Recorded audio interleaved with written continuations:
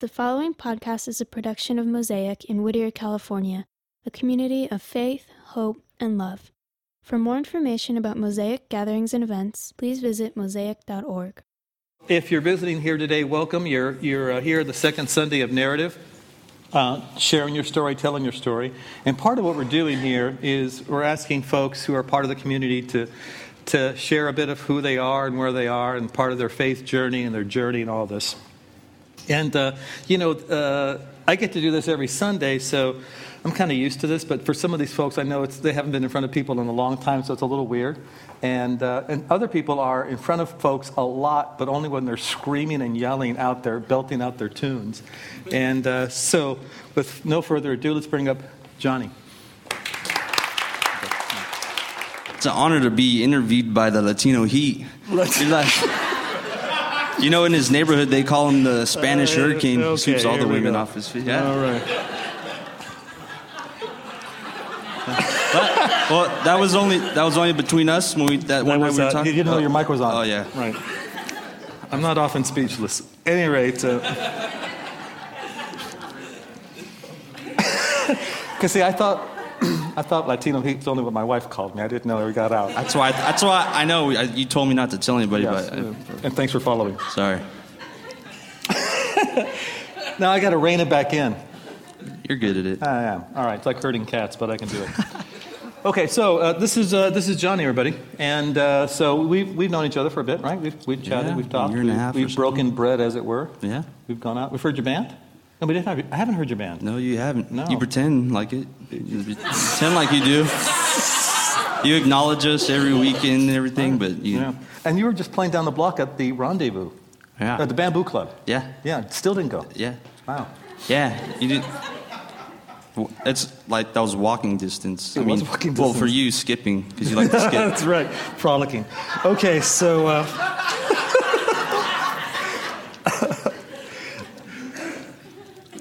Wait till I love after. you, man. Yeah. All right, so tell us briefly. Actually, the series is going to be about crisis and just things that people overcame in their lives, obstacles, right? Mm-hmm. Okay, it's cool. So, briefly, tell us how you found Mosaic Whittier. It was interesting. Excuse me, I've been singing all night.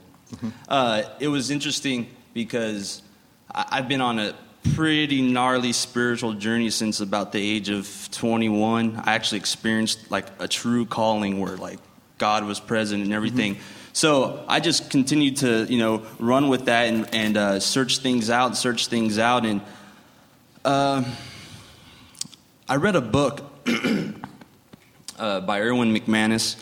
And at the time in my life, that was probably the lowest time in my life. But I still had a little hope in God that He was going to pull me out of something. And I read a book, and that's actually the book that I found Ruark in. And I was so drawn to that book, and I felt so connected. And I never really read a book thoroughly like that before. Mm-hmm. And so I wanted to find out more, like where his church was, because I just wasn't feeling it like the other places I was going. Okay. And so I went on the website and everything, and I found that there was a small gathering in Whittier. And I'm used to like big churches where you can just kind of like, walk in late and sit in the back seat and no one knows who you are and then you take off. Yeah, because you walk in late and sit in the front row. Yeah. I noticed. Well, with your sunglasses. I'm trying to go against my own grain, That's right. Well done. So I found the Whittier one, and it was back when it was at the Artisan Building, right. And it was smaller. It was like this section was like how many people were there so I walked in and I was like, oh man, this is too intimate for me. And I remember just immediately talking to myself, I gotta go because everyone's gonna know who I am. I gotta take off. And I remember just kind of like looking back at everyone and backpedaling, and I went to turn around and I started bolting for the door. I didn't want anything to do with that. I didn't want to talk to anybody. And I haven't spoken yet. No, not at all. I was just already talking myself out of this stuff. And I'd heard about Soul Cravings, the book, and right as I was bolting out the door, I looked to my right, and you guys used to sell the books there, and I saw Soul Cravings, and I was like, whoa. So I just kind of made my way over there and checked out the book, and Charisma came up to me, and she just started like, rah, rah, rah, check this out. Oddly, that's how she speaks. Yeah. It's and like that is so like how she. Yeah.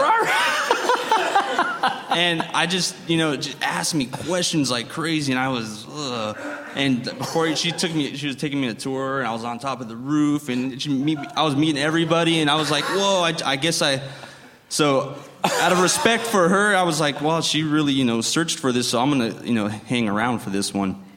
And because I couldn't tell her no. I was a little afraid after that.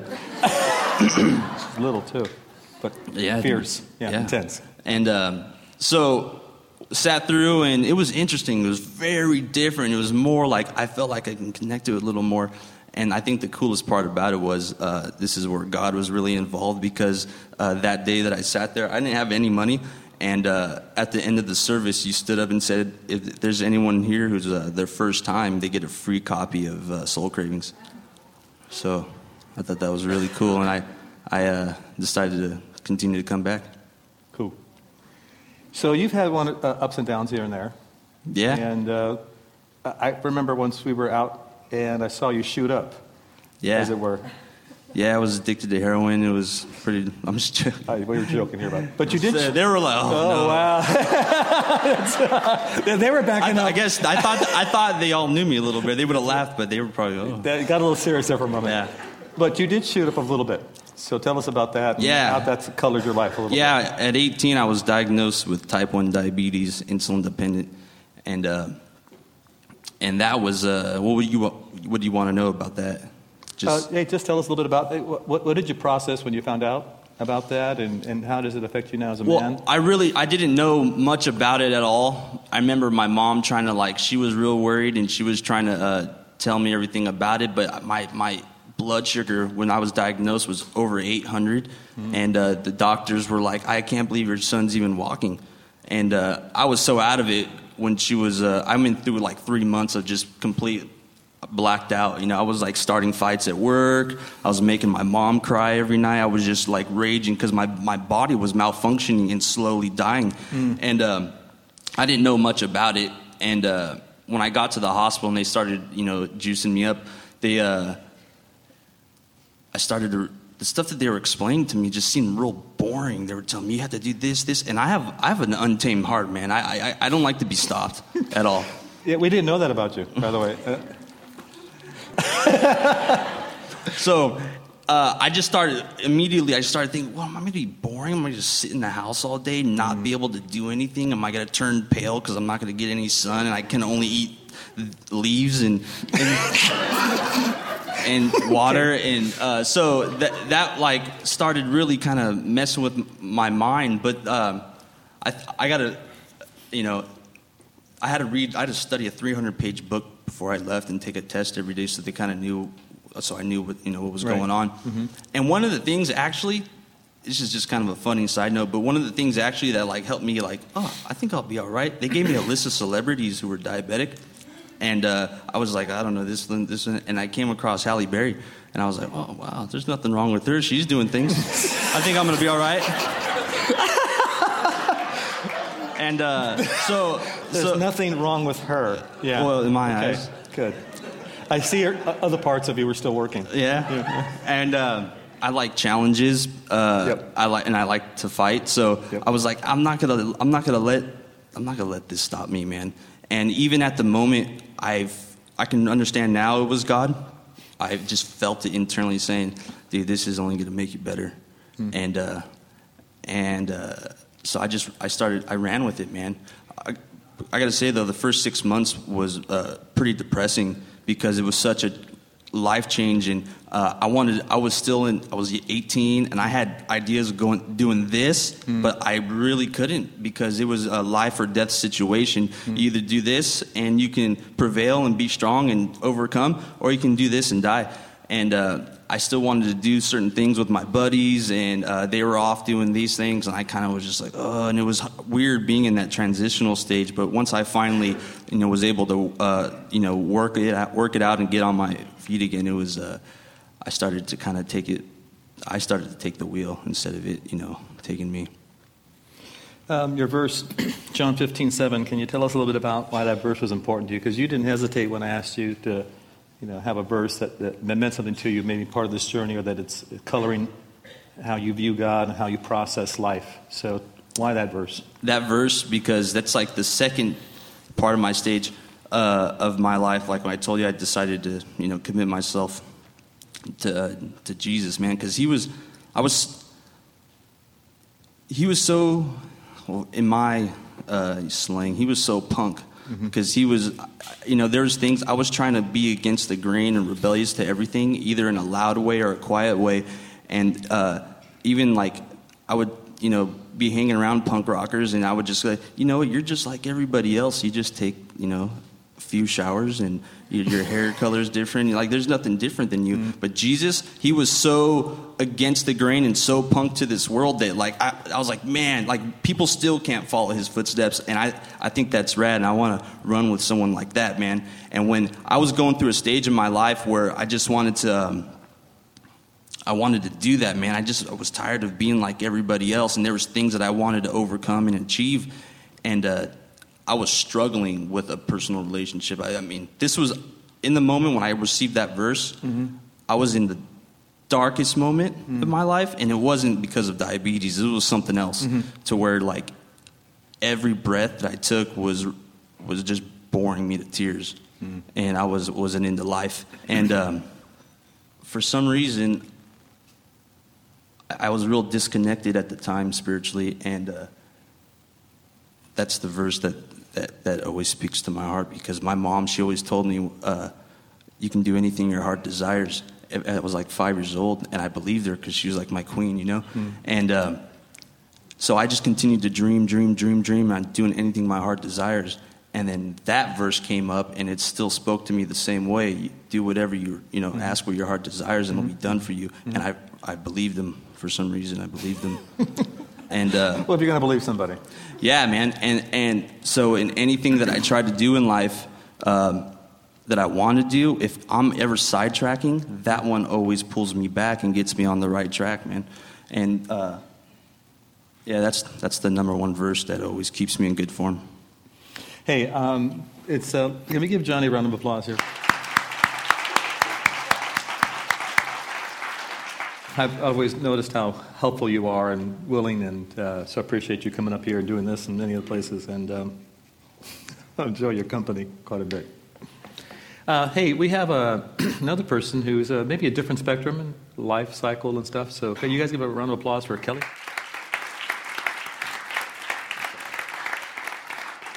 They call me Kentucky Heat back in Kentucky, so he's Latino Heat, I'm Kentucky Heat. So. Kentucky Heat.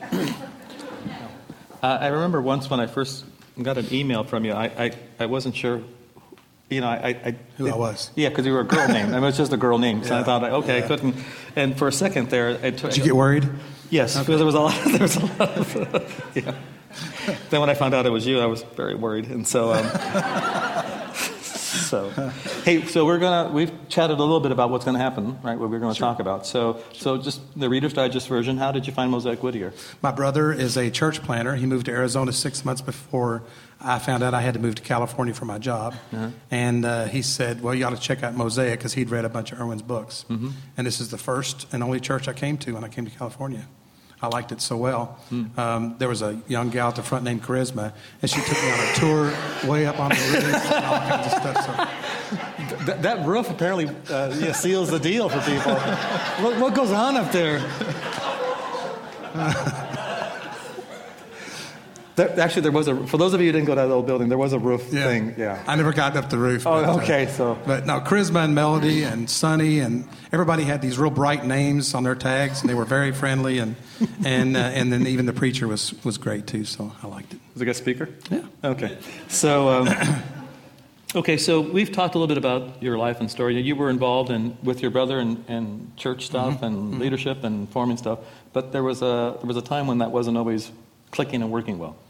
So what happened at that time? Well, I helped my two brothers are both pastors, and I'm a musician, so I always felt like that was kind of the black sheep, sort of. But I helped them plant 4 churches in Kentucky over the last 10 years, and my family had always been really involved in church, and I grew up very, very much involved in church. So I come from a background where there were certain expectations and things like that. And but I quit being involved in in the church when I got divorced, and after 22 years.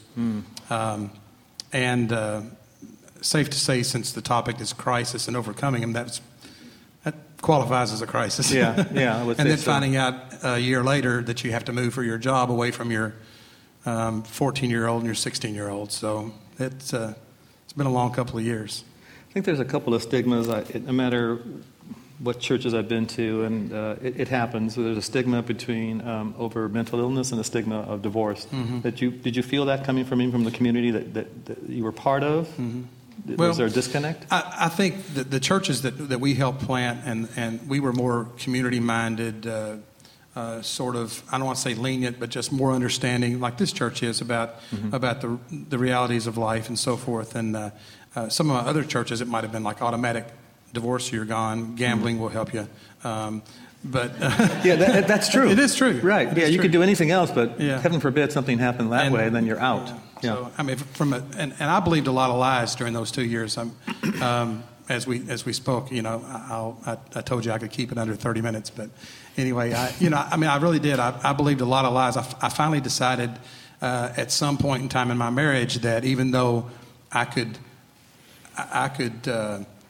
blame a lot of things on her, I'm sure she could blame a lot of things on me and that kind of thing. I finally believed at some point, even as a seasoned Christian and a person who knows better, I just felt like I was entitled. And I felt like my kids would be okay because divorced kids get okay and all that kind of stuff. And so we made our share of mistakes together, but I made huge mistakes myself. And then I lost every bit of credibility I had for a short period of time.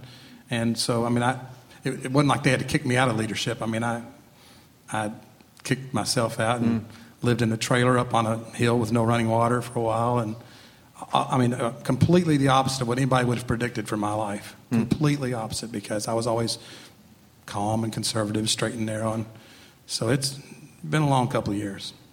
What have you recovered after you've lost?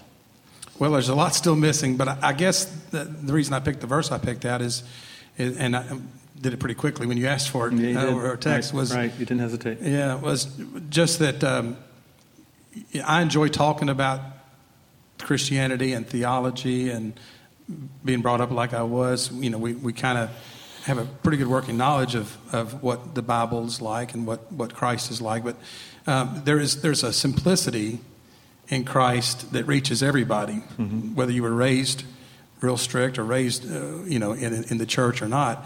And when you get struck down, either self-inflicted or otherwise, or a combination, that simplicity of what he's all about, and the reality of the simple part of his message of forgiveness and grace that we don't deserve, that he didn't have to extend to us. It comes screaming out. So I kind of left behind all the clerical, liturgical stuff that I knew, and all the books and the self-help and all that. And I just got back to the simple part about what Christ did for us. John 3:16, there's a reason that's the most quoted verse in the Bible. That's not the one I picked, but it is a pretty simple message. And boy, when you get thrashed pretty good like I have the last couple of years, the simplicity of it is really important. I've said, and people that believe this, and I see it now more and more, whenever somebody steps into this community, no matter where they are, they change us because they're adding something to the mix. Johnny brought his changes, and certainly you have colored us as well, and so we appreciate you and are grateful that you're part of our community this time. Thanks.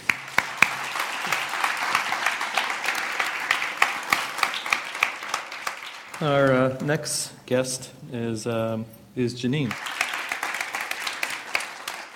So we know each other pretty well. Yes. You know my family. Yes. And you still come here. And so I know, but tell us, some of the folks who don't know, give us the Reader's Digest version how you found Mosaic Whittier. I met Charisma a few years ago. No, just kidding. Did you go to the roof? I was on the roof. Okay. All right. No, actually, it was like the lowest time in my life. And that's when Octavio came. I didn't know him. I think I'd seen him once, and I didn't like him. Okay. I really didn't. Yeah, I know. I get it. Neither did my wife. So, Yeah. No, but, I didn't know him, but he still came and met me and was there for me, and went to his house, and then we started Whittier, Mosaic, Whittier. Okay, there's some part that you left out. Okay, he was having church at his house, and so... Well, can we go back to that point? And, you can let me know when it's getting too close, and that's fine. Okay, no, that's fine. Okay, so your sister called me and My said you were not in a good place. No, I was not in a good place. So at all. Where were you physically, and how did you get there? Where was I when we were taking the walk? Where were you when we were taking the walk? Okay, Yeah. I was in a psychiatric hospital, and so like you, I've got some self-inflicting wounds. You've been pretty honest about that. I grew up in church.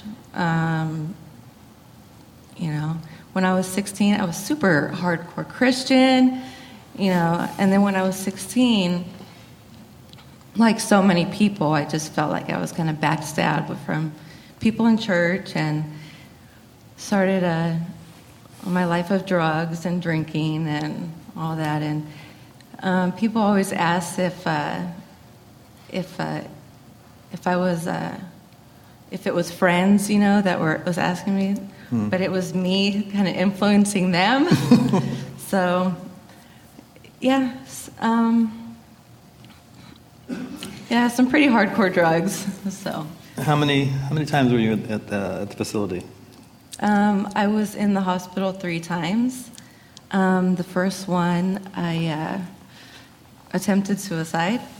The second time, I checked myself in because I felt it coming on again.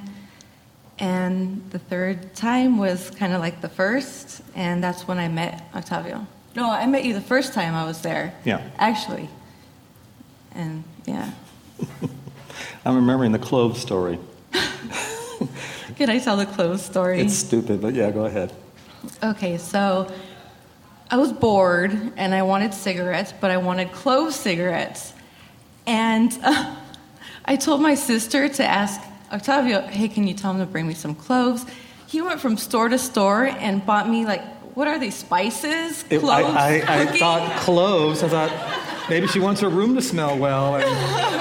Or she's putting something in ham. I didn't know what she was doing in there. Yeah, and then my mom's at the table, and I'm going, no, maybe cloves? I don't know, maybe cloves? Cloves? I don't know. What are that? And she came back and said, some people at work told me what cloves are. What are you doing?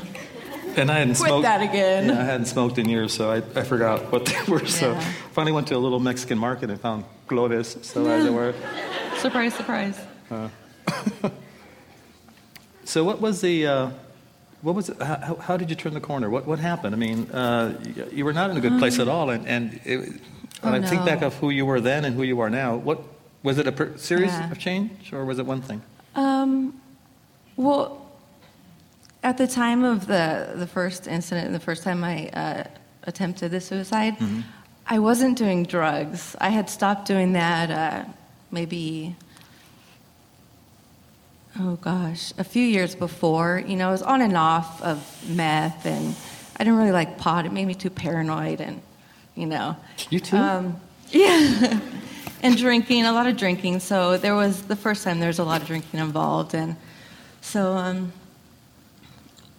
honestly, even though it was the first time I was there, I think the change started after I met you, to be honest with you, not to puff you up or anything, but yeah, because it was like, who is this guy? He's a pastor, and doesn't know me, and he's taking this walk around this tiny little patch of grass, talking to me and trying to find out who I was and what brought me to that point and what changes I need to make. But the 3 times I was there was pretty much, I think, between 3 and 4 months. And so that last time is, it was like 3 days after we moved into the Artisan building. And after that, it was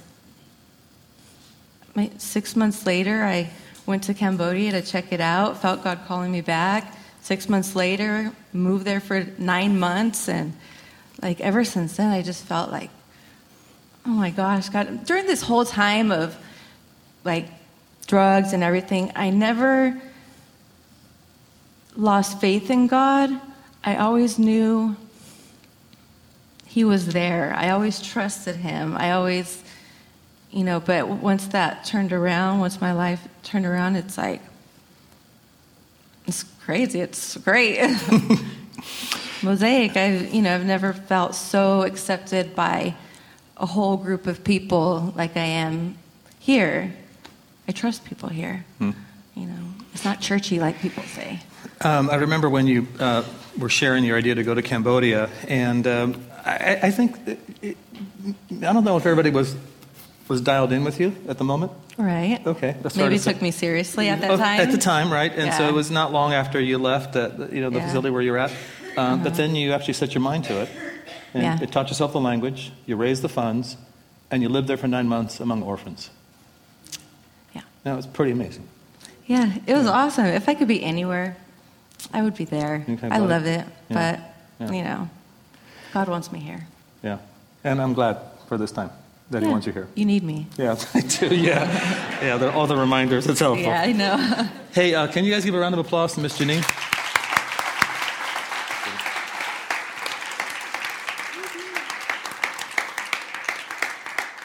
Hey, are you guys enjoying this, getting to know people that you see all the time? You think, haven't you noticed that you just assume everybody else has got a stellar, no problems, everything went well for them? It's only you and you alone that have these challenges.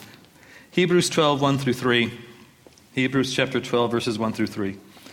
Therefore, since we are surrounded by such a great cloud of witnesses, let us throw off everything that hinders and the sin that so easily entangles. Hey, let me just stop here at this one word, because some of us are so, we have such church background, and it's not bad. It's just, once you hear that word sin, it only means one thing.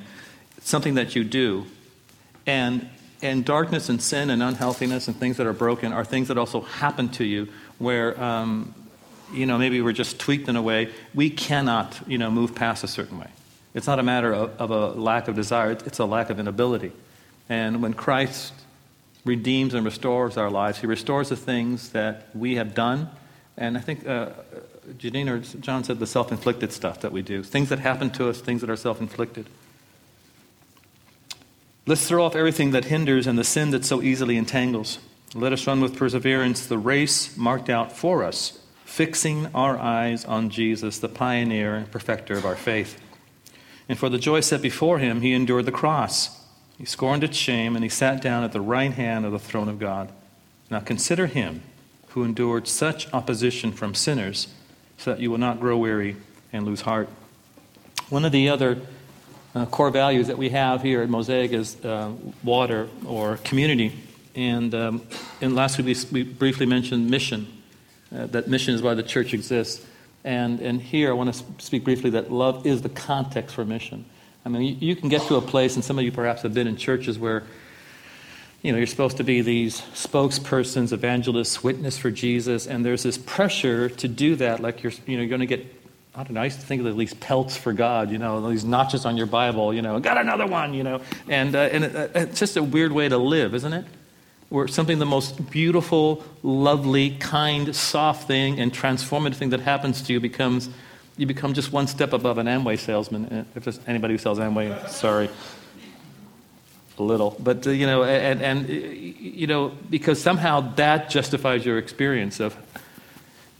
And yet when people care for each other just genuinely, have you noticed you have no problem in sharing the things that are meaningful to you when they're meaningful to you?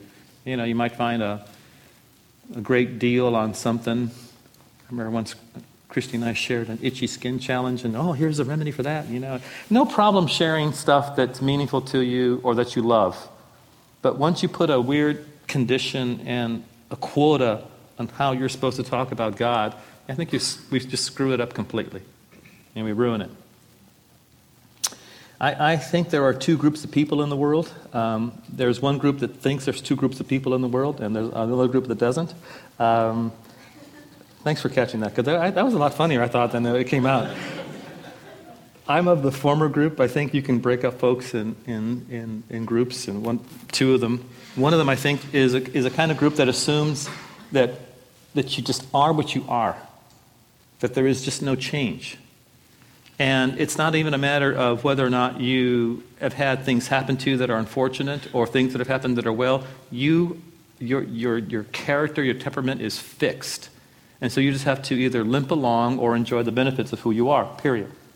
Now, for that reason, people who are in that kind of a mindset generally are not going to take much risks and try anything new because, well, what's the point? You are what you are. You can't really learn anything new. What's the point of talking to people? What's the point of restoring relationships? They are what they are. And if you're talented, this makes it worse, because if you're talented or gifted and someone says, oh, man, hey, you're talented and gifted, then you don't want to lose that. So you'll do nothing that puts you in a position of losing the label or title of talented or gifted. Now, there are other folks who have a bit more of a flexible mindset of how they view humanity and how they view how people change and live, that we're much more pliable, that we're much more dynamic, that there are places that we can go to. I mean, let's face it, you've heard some of the stories here this morning. We can get to places that are dark and unhealthy, and we live there. I mean, we may be surprised we got there, but we can live there. Then we can get to places that are extremely healthy and bright and hopeful and energizing and strong, and to the point we're even surprised that we're there because we can remember where we came from. And so I find that following Jesus and practicing his teachings, imitating his lifestyle, it will make you a person that believes in change, that believes in possibilities. It makes you a person that expects and experiences hope. That you're not locked into a story, that your past is not your future, that your past is not your biography, that your past, or no matter, even if you didn't have a past, that who you are does not determine your future. As we've said before here, there's not a single person that doesn't have a story or skeletons in their closet, right? I mean, if we all came up here to the mic, we'd some of us might be, I didn't know that guy did that, that kind of thing. And we're all in this together. There's not a one of us that doesn't have something that is the thing that we wince at and like, gosh, did I really do that? Was I really that person at that time? Yeah, you were. I was there, and I saw it. And this is why I think this Hebrews passage, Hebrews chapter 12, verses 1 through 3, has been important and transformative in where I've walked. And maybe if you kind of heard the subtext of what was being said here, the kind of the soul conversation that was being said here, is that each one had a moment where they understood and saw Christ differently. It wasn't that they were not believers in God. It was just I didn't see him for who he was. There's just something lovely and kind and beautiful about who he is. And a few months ago, I mentioned a phrase I want to bring back here in the conversation, that we do absolutely need to have a clear view of Christ to pull you through the pain of transformation. For example, what's the point of going through a painful, transformative process if you think there's nothing at the other end? You follow? Now, I do want to be clear about something. I'm convinced of this, and, look, I recognize that all of us have things we want to go through. I just don't know how you change and become healthier, no matter what area it might be, without some effort and sometimes, and many times, some pain. Okay, so if you're thinking that you can move forward in your life and your walk, whoever you are, whatever area of your life, without some effort, intentional effort, or maybe even possibly some pain, you're fooling yourself. Now that's okay. It's just, be honest, I don't want to go through the pain of it. And that's probably a little bit more honest, healthier place to be than to say, I can go through this without any kind of pain. And the funny thing is, we know this for every area of our life. If there's anything you want to become better at, whether it's losing weight or moving a career, going to school, finishing your degree, or managing your finances, there's some effort, there's some intention, there's some thought there. And in many cases, becoming healed from things that are damaging, embarrassing, and unhealthy even requires you to experience the pain of it all over again. But the difference is with Christ, to move past it. And that's the story of humanity, that Christ didn't come to make a bunch of Christians. He came to help us find our humanity again, to restore our lives to ourselves. So, if church is only for people who are healthy and sane, let's be honest. I mean, I'm not in it. I mean, how many of us would there'd be one or two of us here, charisma apparently, and looking for someone to take up to a roof, and but if it's only for people that are sane and normal, come on, I'm out. I mean, I'm looking for a place where you don't have to be normal to fit in. In fact, we prefer you to be a little abnormal. I've experienced this, and I hope that you will as well. And I think you probably heard some of the subcontext of this as well. This is what I know about love. That love covers, and love is kind, and love shields, and love protects, and love encourages. And being loved by people who have experienced God's love will make you strong. You're not going to experience any kind of reaction or judgment. But loving each other makes you courageous, because you risk being hurt. You risk opening yourself up and somebody, hurting you. But I don't know what the choice is. So the other option is just to not be loved and not love and be alone? That's an unattractive option to me. And so I think loving and being loved are the examples that Christ gave us. So I want to close with this one last verse. John 13, 34, 35 says this: "A new command I give you, love one another. As I have loved you, so you must love one another." Why? I mean, that's what, I'm still sometimes in that kid-parent mode. So someone says you have to do something, you go, oh, why? So he tells us why. Because by this, everyone will know that you're my students, disciples, if you love one another. I hope that this is something that you take seriously, because it matters for everybody. It matters to restore humanity. It matters to this community. It matters in the community that you live. That allowing yourself to be loved feels, for some of us, actually, we've been so dark before that we prefer abuse.